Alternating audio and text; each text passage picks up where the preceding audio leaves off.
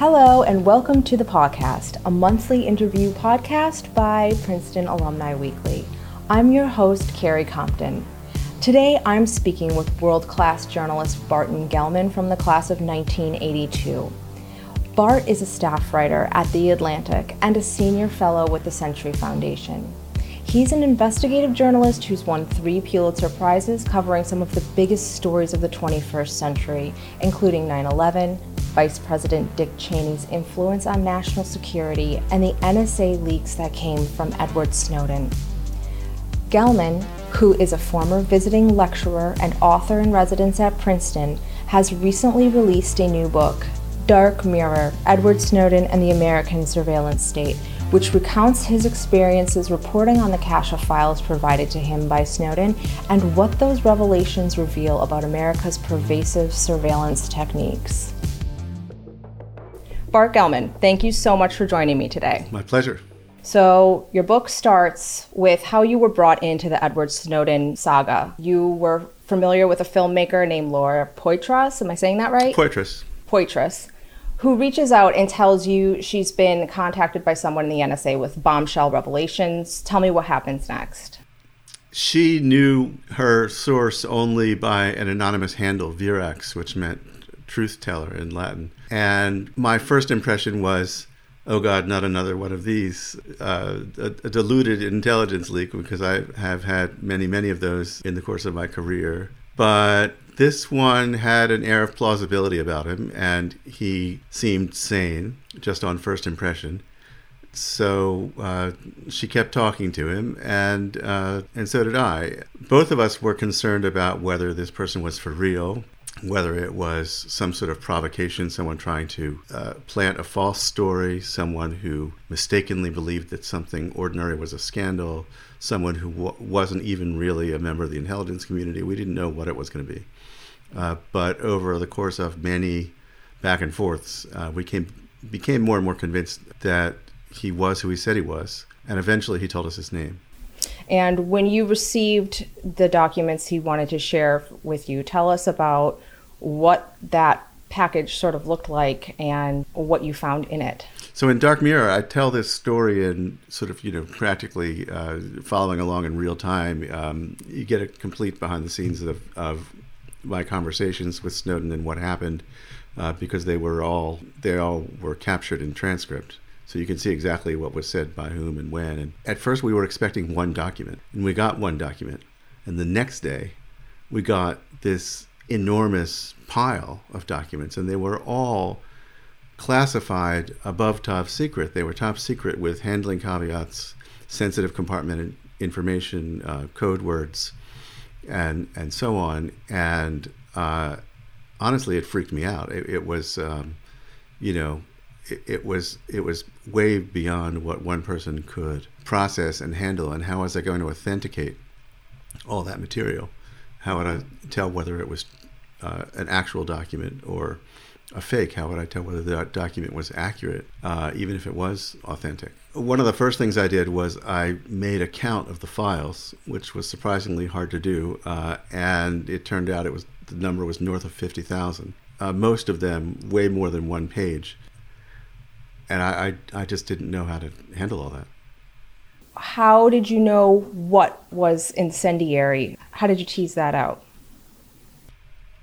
For a while, it wasn't very systematic. I was just going through files, and either by file name or the name of the folder they were in, or sometimes at random, I would open up and skim the first page and see whether it was something that I thought I should put aside to look at again soon, or maybe later. I started having more sophisticated sense of the piles.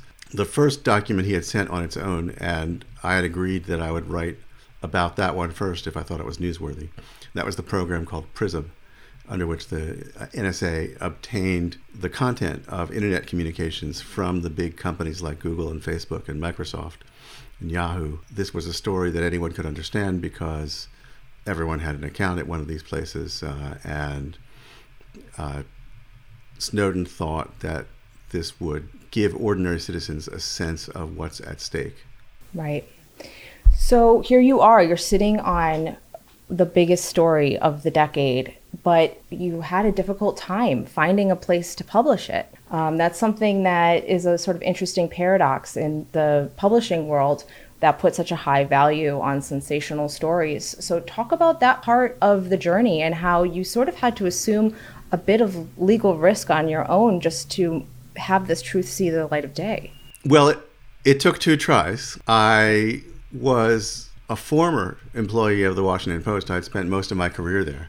But I had left the Post almost 3 years earlier, and I was freelancing and thinking about a book project and writing stories most frequently at that time for Time magazine. And I really liked the editors there, and I thought Time would be a good place to write about some of these stories. And I went to them and said, I have a line on a story about a classified document, and I think that we should put some of that document online to accompany the story. I want to know whether the magazine is prepared to do that. As it turned out, it was not. The editors were interested, but the business side of the magazine was afraid of trouble with the government and was afraid of an expensive legal battle.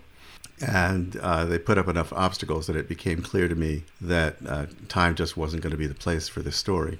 And at that point, I decided to go back to my old haunts at the Washington Post, where there was a brand new editor who didn't know me, and I didn't know him. And there was an enormous amount of trust that had to be established very quickly. And so the Washington Post was willing to go into this legal fray right alongside with you. Well, I reconstruct this early meeting, and it's actually funny a bit at my expense because I came in there with this long list of preposterous demands. I said, I have this spooky story about a classified program, but in order to write about it, there are things that we're going to have to hold back. Also, there are some things in this document that I don't think should see the light of day, and we're going to have to protect this classified material. We're going to need to have computers with their networking hardware pulled out, and a big safe, and a locked room with no windows, and we're going to have to use encryption. And the editor just kind of stared at me and eventually said, okay. And I had thought by then I was going to be thrown out, and I said, okay. He said, okay, we want the story. We can live with your conditions. Let's talk about it. So only then did I actually show him the document and explain to him what the story meant, as far as I understood it. And the Post went a step further than that, because I asked him right after that if I could pull him aside and talk to him about something else outside of the group of people he had in the room with him. And so only the lawyer came with us. We walked into an empty office across the hall, and I held out a hard drive, and I said, it's possible there could be more than one story, more than one document. I'd like you to keep this safe for me. And just as I said that, the lawyer cut in and said, Marty, he's talking to Marty Barron, the editor of the paper, Marty, I can't advise you to do that. And I was crestfallen. I thought this meant that the Post was not going to put itself at risk. The Post was not going to be fully on board with this story. And there were a lot of risks that I was asking him to assume, in part so that I could share them with someone more powerful.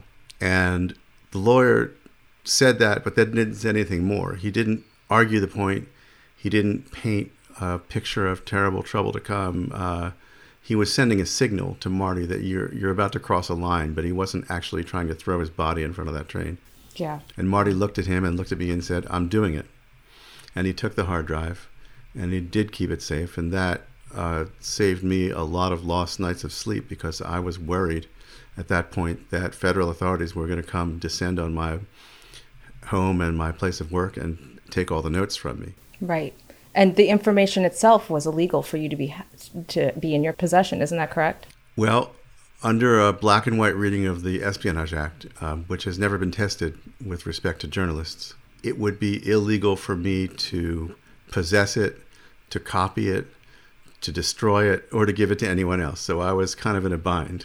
Yeah. I wasn't supposed to have this at all. Right. For anybody who wasn't paying attention back then, why don't you lay out some of the big top line disclosures that came out of Snowden's information? So the first major story was that the NSA was collecting call data records, meaning a list of telephone calls from substantially every American. It was collecting a record of who called whom and when and how long they talked and other things like that that are called metadata, without collecting the words spoken on the calls. And it was doing this, it was attempting to do this for the entire U.S. population, whether you were calling overseas or next door. And it was using these lists, using this data, to draw social graphs that connected us to all of our social circles. It's an enormously revealing, intimate picture of someone that you can get just by looking at all the phone calls and all the people that you talk to and all the people they talk to and so forth. The next big story was the PRISM story that I mentioned already, in which the NSA was on a scale of hundreds of thousands going to Google and Facebook and Yahoo and Microsoft, AOL, and several others, and it was saying, here's a list of 100,000 people. I want all the information you have about them, every email they've written, every document they've shared, every live chat, every photo, and so on, videos. And then there started to be stories about operations that took place overseas. And at first, a lot of people thought, what do these have to do with us? We're sitting here in America. What do we care what the NSA intercepts overseas?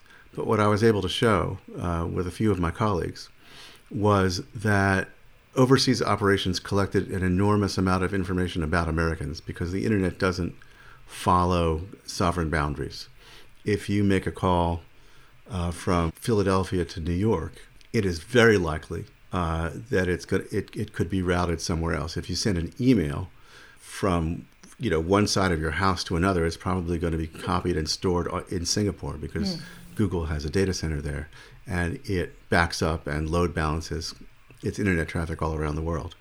So these overseas operations were, as the NSA calls it, incidentally picking up a lot of American content. And the U.S. had not grappled with this feature of the modern surveillance state. Right. Let's talk about Edward Snowden. People like to paint him very black and white terms: whistleblower, traitor. How do you talk about him?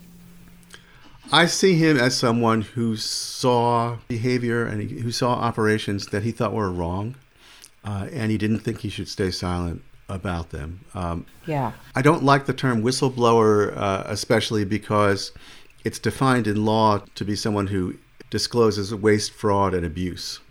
And there are lots of really important public policy questions that don't fall under those categories. For example, is the U.S. government spying on its own people in ways that it's keeping secret from them? The title of Dark Mirror is taken from the idea of a one-way mirror, that they're watching you, but you can't watch them and see what they're doing. Mm-hmm. And there had been boundaries drawn between the intelligence community and the American people, and those changed after 9/11 in ways that were kept secret from us, and in ways that we were actively misled about. So, for example, in 2009, the FBI reported to Congress that it had only used this one controversial power to collect business records in secret. It had only used this 21 times in the whole year. So it was proportionate and narrowly used and nothing to worry about.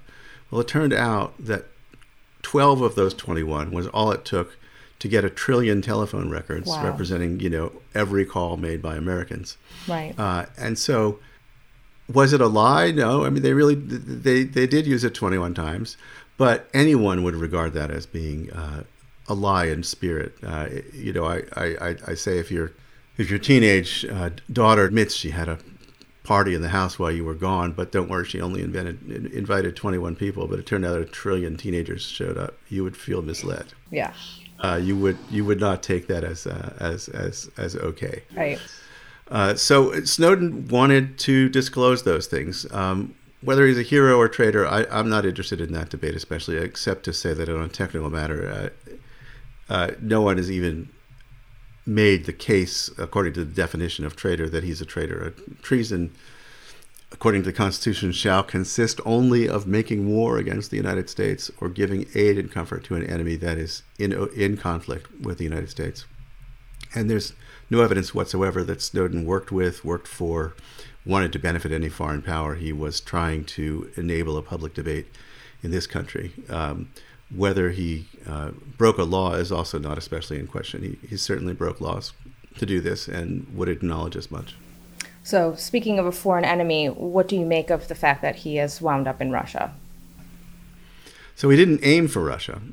He was trying to change planes there. Right. He was en route to Ecuador. He had to change planes in Russia, Havana, and Venezuela. Shortly after he left Hong Kong, just basically as he left Hong Kong, the U.S. government canceled his passport. So that by the time he reached Moscow to change planes and presented his credentials at passport control, they were invalid. And the Russians wouldn't let him travel. So he then spends several weeks at the airport working through his status. The Russians give him temporary and then permanent diplomatic asylum. And so he's living there against his own choice. It is probably fortunate for him that he's there because there are very few places in the world where he would be safe from American extradition. But that was not his intent. Mm-hmm. Yeah. So what are some changes that came about as a result of your reporting? Well, there have been a lot of things that changed and a lot of things that didn't. The program to collect all of the telephone records was canceled. At first, it was rewritten and constrained, and the NSA wasn't allowed to collect the records itself, but the telephone companies maintained them in a database that the NSA could access under certain specific conditions. And then that authority lapsed, and the NSA said it didn't need it anymore after all. And so that program is gone. There are many changes in the tech sector that have made it more difficult for the NSA to do some of the bulk surveillance, the mass surveillance that it was doing. Mm-hmm. The NSA likes to go to overseas choke points of the internet and of the global telecom system and just sort of take in the whole volume and sift through it and then keep the parts that it likes. Mm-hmm. And doing that is much harder now because when you go to a website now, it's almost certainly going to have a little padlock in the browser bar, and it's going to be an HTTPS internet address, and the S stands for secure. That was not the case when Snowden made his disclosures. And what the secure means is that the connection between your computer or your phone and the company's server, whether it's Google or Facebook or whatever else, is encrypted and can't be intercepted en route. The NSA can break into just about any communication that it wants to if it targets one person. So it can still surveil almost anybody, but it can't surveil everybody. It can't collect en masse the way it was collecting. And that's a big change that was brought about because consumers didn't like what they were hearing about NSA surveillance, and they demanded more privacy, and the big companies, which had not paid much attention to privacy until then, started competing on that basis, started saying we're more secure and private than the other guy. Google led the way on that, and others quickly followed. What hasn't changed? Well, I mean, most of what the NSA does is not done under legislative authority. So Congress has nothing to do with it. And the courts have nothing to do with it. It's based on an executive order from the president. And essentially, if it takes place overseas, Congress does almost no oversight of it, and the courts have no jurisdiction. And both the Obama and the Trump administrations were deft at avoiding debate about those programs. Again, with the argument that they didn't affect Americans since they were happening somewhere else. That just isn't true anymore. But as a political position, it has largely held up. So talk to some of the more complacent people who might be listening to this and think, I'm not a criminal. I really don't care if the government knows that I ordered a pizza on Wednesday. What would you say to them about why they should care? Well, people sometimes like to talk about having nothing to hide. My experience is that almost no one has nothing to hide. And if you looked at it concretely, for example, if I came to your house and said, please log on to your email and let me now spend the next couple of days reading it all, you would start to feel uncomfortable. And you would start to realize that if someone published these things on the net and everyone could see them, you would be very sorry for that to happen. And even if you don't think you have anything to hide, you're also the keeper of other people's secrets. Someone you know has told you that they have a medical condition that they don't want their boss to know about, that they're thinking of leaving their spouse, that they're thinking of leaving their job, that their kid is in big trouble, that their parent is an alcoholic. I mean, any number of things. It's just life. Mm-hmm. And privacy is an essential condition for living our lives with freedom. And if you were living in a fully transparent world, it would change your behavior in ways that would very much constrain your life. Right. And a lot of this comes from our very newly adapted, digitized way of life. You have a really great line in the book about how, our species could have never accomplished surveillance on this scale at any other point in time, and that things like the Underground Railroad or even the American Revolution could not have taken place if there was such a pervasive surveillance state in place as there is now. So can this genie be put back in the bottle? The government has tasted of the forbidden fruits. Can it ever resist the urge to not scoop that stuff up?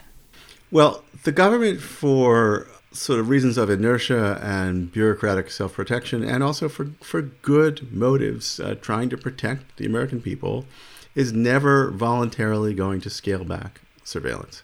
Nobody comes into a job like head of the Counterterrorism Center or Secretary of State or Defense or President of the United States and says, I see I've got all these tools to understand what's happening in the world. I don't need some of these. I can relinquish these. They always feel unequal to the immense task that's before them.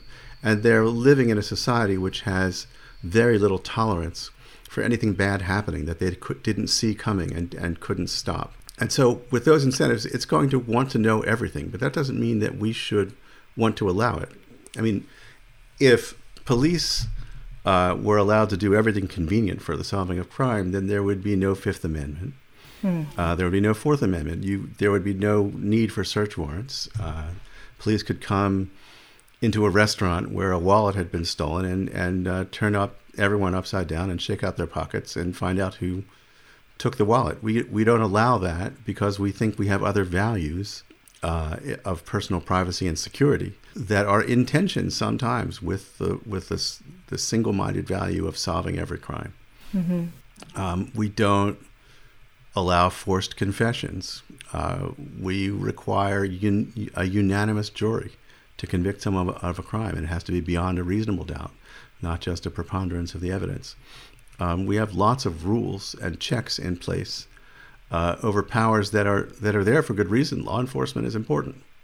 And if you gave police everything they wanted, then you would have a police state. Right. And we don't want that. And so likewise, we do want to find ways of checking the intelligence community, of forcing it to operate within boundaries. And my book is part of debate over where those boundaries should be. In the book, you touch on some of your own digital habits. There are certain habits that you've adopted, correct? I explain in the book, sort of scene by scene, how I became the target of quite sophisticated adversaries trying to hack into my computers, my devices, my accounts. Google notified me with an alert message on the screen that state-sponsored attackers were attempting to compromise my account. I watched my iPad hacked in front of my eyes. It rebooted itself and discarded its operating system and began loading a new one that if I had not been watching it as it happened, I would never have known. And right. It would have become a quite effective spy device. I learned of an operation by the government of Turkey to try to surveil me. It went on and on. One of the most creepy moments was when I was reading through some of the NSA documents that Snowden had given me, and I found my own name in the files as a proposed subject of surveillance. And the government had not been happy with some of my stories that disclosed secrets and requested a Justice Department investigation, a criminal investigation, into how I got those secrets. And so, yes, I'm very careful. I don't open attachments. I use encrypted messaging for anything that's sensitive. I have a long list. I've even put a top 10 list on the web of suggested digital privacy. Oh, that was my next question. What are a few things that you'd like to share with people that are really easy fixes that can help them maintain their privacy? This is a fix that you would want whether or not you think you're a high-profile target. It's so easy to hack people and make money off them these days that everyone is absolutely at risk. So one thing is prosaic. Say yes to software updates. When you get a message saying you're not using the latest and greatest operating system, there's an update for Adobe, there's an update for Windows, there's an update for the Macs. Say yes to that. Do it soon, because they are always closing security holes, often security holes that are in use actively by criminal enterprises out there trying to compromise people's computers. Use a password manager, something like the app 1Password, which I use myself and favor. There is literally no other way you're going to have hard, unique passwords for every site, and that's what you need. You can't reuse passwords, and I know you are. Everyone you have no idea. Yes. Whereas the password manager fills in all the passwords for you. Right. You don't have to remember them, and it keeps you much more secure. Don't put sensitive stuff like your tax returns or your social security number or highly personal information of any kind in email. Email is a postcard. It travels around the internet, open to anyone along the path to see what it says. Use a secure messenger like an app called Signal, signal.org, that lets you send messages or attachments or photos or videos in an encrypted way that you don't even notice that it's happening. But it makes sure that only you and your intended recipient can read it. Those would be my top few. So you write that the indictment against Julian Assange brought by the Trump administration could have implications for you. Talk about that. I said earlier that the Espionage Act has never been tested against a journalist. No journalist at the time I wrote the book had ever been charged for journalism with espionage. What makes the Assange indictment, the superseding indictment, so dangerous is not whether you choose to call him a journalist or not. It's that the things he's charged with, in at least 3 of the felony counts, are strictly journalistic. He's charged with espionage by publication, that he received secrets from Chelsea Manning, and that he knew that they were classified, and he published them on the internet for all to see. Now, if he can be prosecuted for that, then literally so can I. There's absolutely no reason that you could draw a legal distinction between us. My exposure would be identical. I receive information from confidential sources, and I publish them for everyone to read. If that counts as espionage, it's never been counted as espionage before in the more than 100 years since the act was passed. But if that counts as espionage, and if it's not found to be a breach of the First Amendment, which it might well be, then we'll be living in a very different world, because we would not know about torture or secret prisons or illegal warrantless surveillance or any number of other stories that have been quite important to modern American history. You would not know about those things if it were a crime to publish them. We don't have an Official Secrets Act here in the States. Our political development has relied on that. And the Trump administration is trying to create one by a backdoor. Scary. So the disclosures that you have already published from the Snowden cache, there's still a lot there. You worked with the government on some things that proved to be a matter of national security, and you held some things back. But I'm curious, is there a potential that more revelations are still forthcoming?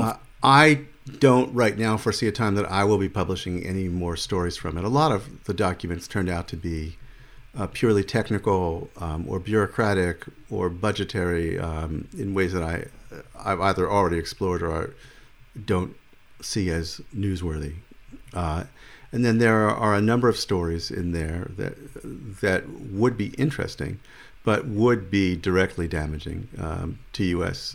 National security. If I were to publish that the U.S. government was able to listen in on this particular terrorist at this particular time, then that channel would be forever closed after that. And if it's an operation that by sort of public consensus, almost anybody would regard as a valid intelligence target of the United States, illegal nuclear weapons program in a country that has promised not to pursue one, something like that, then I see no reason why I would want to blow an operation like that.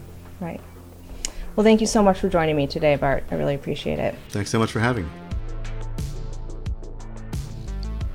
Thanks for listening to this month's podcast. If you'd like to hear other episodes, please go to paw.princeton.edu or subscribe on Apple iTunes. Till next time.